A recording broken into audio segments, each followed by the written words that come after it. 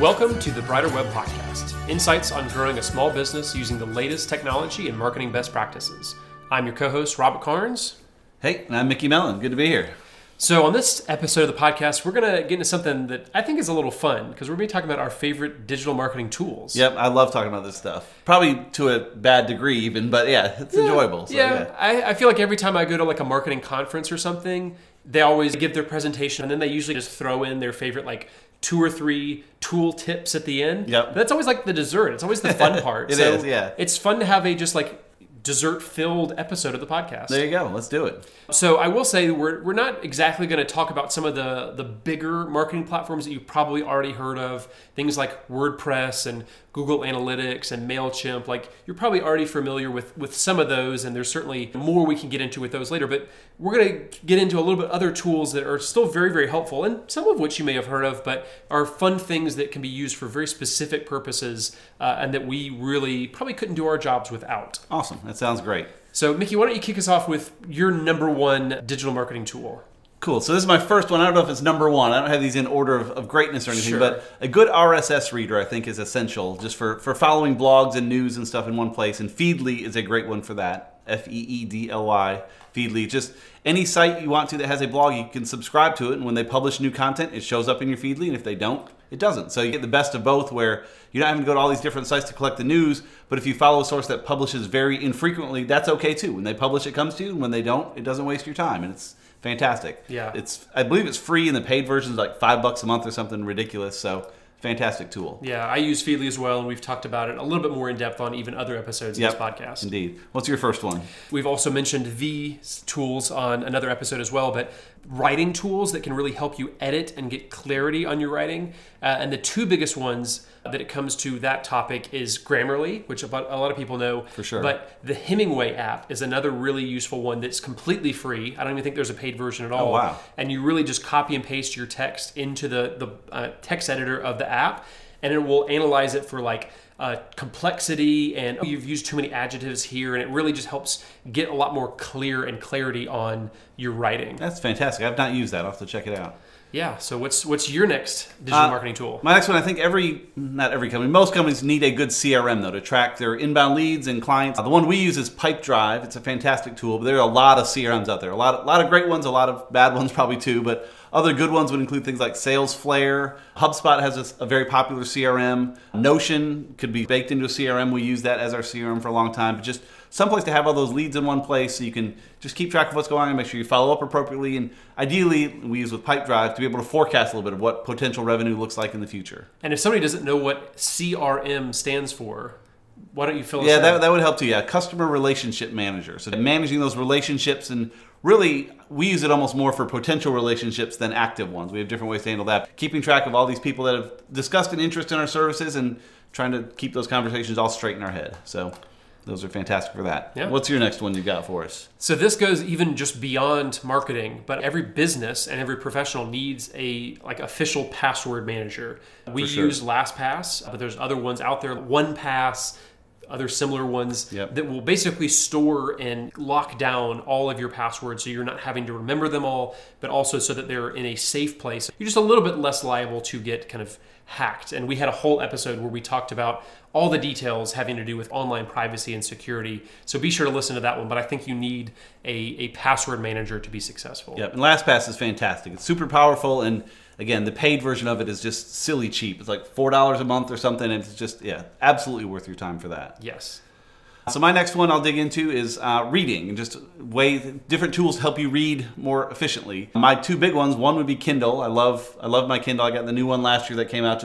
It's 10% better than the one before, but basically the same, little bigger screen. I notice I'm increasing the font sizes every time I get one just to help that out. Yeah, and that's not even like a digital tool. That is a physical it's a physical tool, object that you can have. But I do like the digital pieces of it where I can highlight things on the Kindle as I read, and then they're all in one place for me on the Kindle website when I'm done, and I can copy them all into my stuff there. I'm also a big fan of the site Blinkist, which does book summaries. We talked about this in previous episodes as well, but it gives you like a 20-minute read of a popular book. And so I do a lot with Blinkist, and then I also use Goodreads to see what other people have said about that book. Whether I do Kindle or Blinkist, I still go to Goodreads just to see what highlights I might have missed if 5,000 people highlighted this one quote, it's worth looking at. Between Kindle and Blinkist and Goodreads, it's different ways to consume books. Yeah, Goodreads is maybe one of the most underrated social media networks out there. It hasn't really taken off as a social thing, but I love it for just tracking my books, leaving ratings and reviews. It's a very niche social platform, but it's awesome. Yeah, and the social pieces are what I like most about it. Seeing other reviews, seeing other highlights, even from people I don't know. It's just, if other people that read this book, what stood out to them, and that's helpful. Absolutely. Make sure it stands out for me. What's your next one, Robert? CoSchedule is a paid tool that helps digital marketers manage their content calendar for social media and for blogging, but they also have some really, really powerful free tools. They have a blog headline analyzer and an email subject line analyzer, and they are really, really nice. I think you have to set up an account with them to actually be able to access either one of them, but again, 100% free. I use them for every single blog post that I write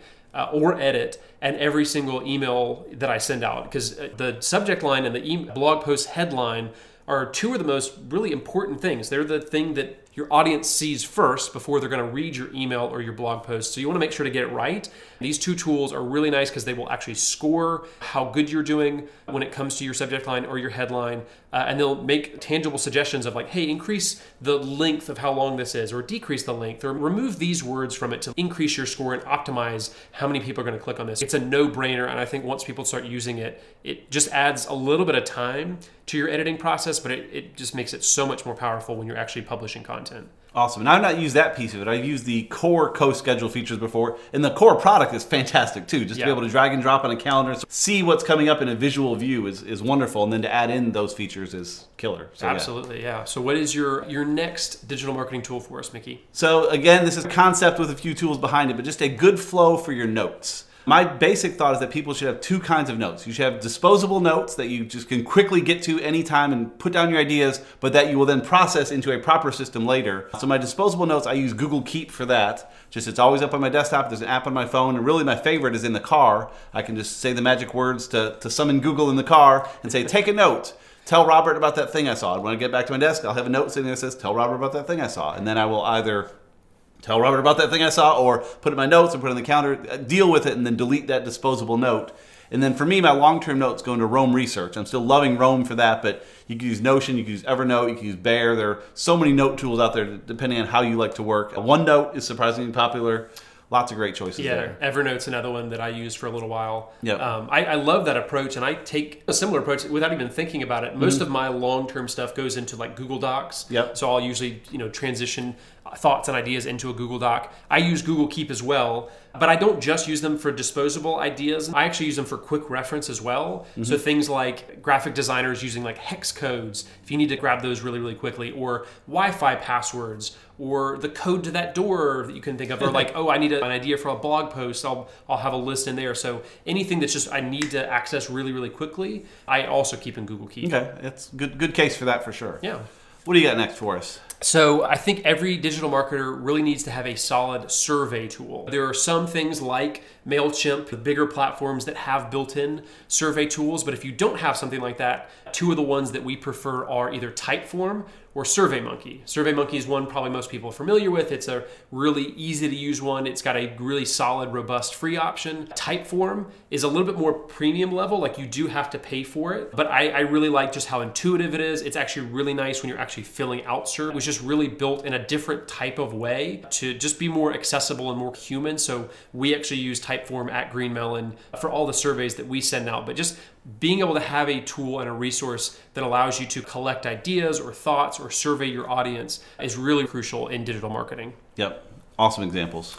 Yeah, so what about you? What's your next one, Mickey? My next one is just a broader suggestion to learn keyboard shortcuts. A lot of us know the Control-Z to cut and Control-V to paste, and for a lot of people when they first learned that, it was revolutionary. Ooh. But there are hundreds more keyboard shortcuts that I'm moderately good at, not super good. Our developer Ashley is fantastic. She doesn't even touch her mouse. She just flies around on the keyboard and gets so much done. It's amazing to watch. But if you can just do some quick reference and search for really a couple levels. Search for operating system shortcuts, like when you're on Windows or Mac, like what are some of the shortcuts just to jump to a different window or a different tab or whatever, and look at your browser shortcuts. How can you move around different tabs, duplicate a tab, close a tab, and then every app has its own set of shortcuts. Yeah, keyboard shortcuts. Like Gmail I use has quite a lot. I actually learned the Gmail ones when I switched to Superhuman for a while. They really force the shortcuts on you. They're basically the same ones as Gmail. So when I left Superhuman, I still kept a lot of the muscle memory from that just to quickly open an email and close it and compose a new one and do some of that with keyboard shortcuts. So get a lot done with that. Yeah, that is not a concept that I utilize nearly enough. I stick to some of the basics.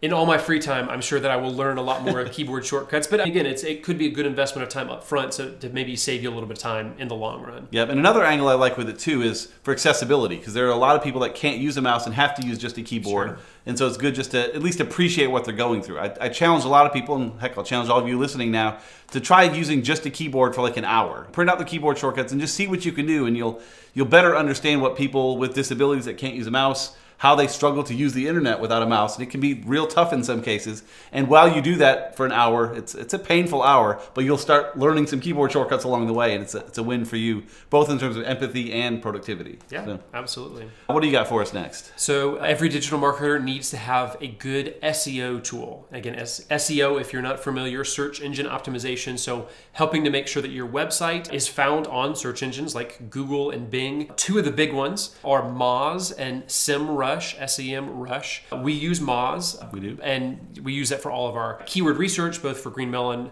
as an agency, but also with all of our clients. It really just is a nice way to see a little bit behind the curtain of what Google is doing. Again, all the algorithms that they have are proprietary, and these tools don't know what those algorithms are, but they have a pretty good idea of it. They can look at what the results from search engine searches are, and they can make suggestions around where your site is ranking, what keywords you're ranking for, how you could rank better for some of those things. And so it's really just very helpful if you're creating online content to run it through an SEO tool to make sure that it's actually going to help with your being found by the right audience. Absolutely. And the links these companies go to try to get good data is amazing. I know Moz, for example, they actually crawl much of the internet like Google does and try to come up with their own search results, and then they compare what actually shows up on Google and try to better infer what Google is ranking and not ranking, and just to better understand, like, to the point of millions of sites that they look at just to try to get that data to help you with your one little site. So yeah, these tools are fantastic. Yeah, and they're both paid options. They have, I think, free tools as their own marketing that you can utilize as well. But I really do think the bang for your buck of what you're getting for the paid tool is well worth it. So I'd encourage everybody to check at least one of those tools out. For sure.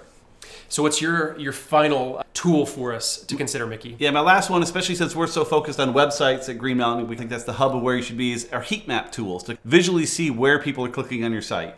You have Google Analytics and other tools that can get you some great data, but just to visually see where people are clicking and really where they're not clicking can make a big difference. We use one called Crazy Egg. There are plenty of other ones. Another popular one is called Hotjar. With Crazy Egg, we actually made not a big change, but an important change to the Green Melon site not long ago. We had a tab at the top that said Experience, and we noticed in the heat map, no one was clicking on it, because maybe they were like, is this an experience for me? Or they didn't know what it was. It was too confusing, so they went away and clicked on other things instead. So we changed it to like Our Work. That's very clear and concise, and now it's getting a lot more clicks. And we may not have noticed that if we didn't have Crazy Egg, where we could see navigation was all lit up, except for that one tab that wasn't getting clicked.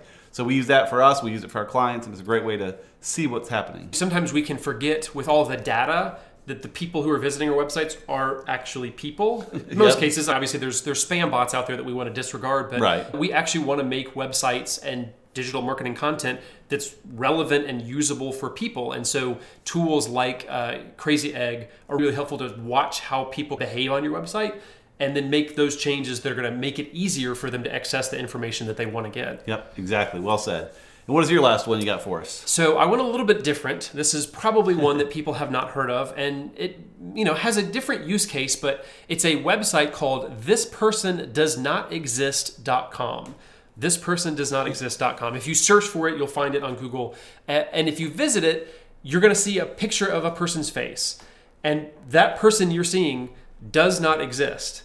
You can refresh the page as many times as you want, and it's going to automatically come up with new pictures. These are completely computer-generated, artificial intelligence-created pictures and images of people. The nice thing about that is that you can use those basically copyright free. You're not using a picture of an actual person who's going to get upset. You can use those for your digital marketing because that image has been created one time for you and will never ever be seen again by anybody else. So if you see a picture you like, obviously make sure to save it because it's going into the void. When you hit refresh, it's gone forever. Yes. But it's also just fascinating to look at and realize a computer made this thing. It crunched all the data behind actual pictures of people and merged it all together into a new unique image. So it's even just interesting to take a look at, even if you're never going to use this, if you don't have a purpose behind it for your business. It's still just kind of interesting to go in there and spend like 5 minutes just hitting refresh and just seeing what it comes up with. And most of them are actually stunningly realistic looking, but every once in a while you'll get one that's messed up that the computer didn't know what it was doing and is very obviously a computer generated image. So it's just a fun tool to try out. Yep, absolutely. So great list. Yeah. So thanks, Mickey, for sharing this list with everybody. Hopefully at least one of these tools really stood out to the listeners, and we encourage you to give all of them a try. But if you have been, thank you for listening to this episode of the Brighter Web Podcast, brought to you by Green Melon, a digital marketing agency. To help your business keep up with the latest digital marketing trends, check us out at greenmelon.com. You can also find show notes and more episodes at abrighterweb.com.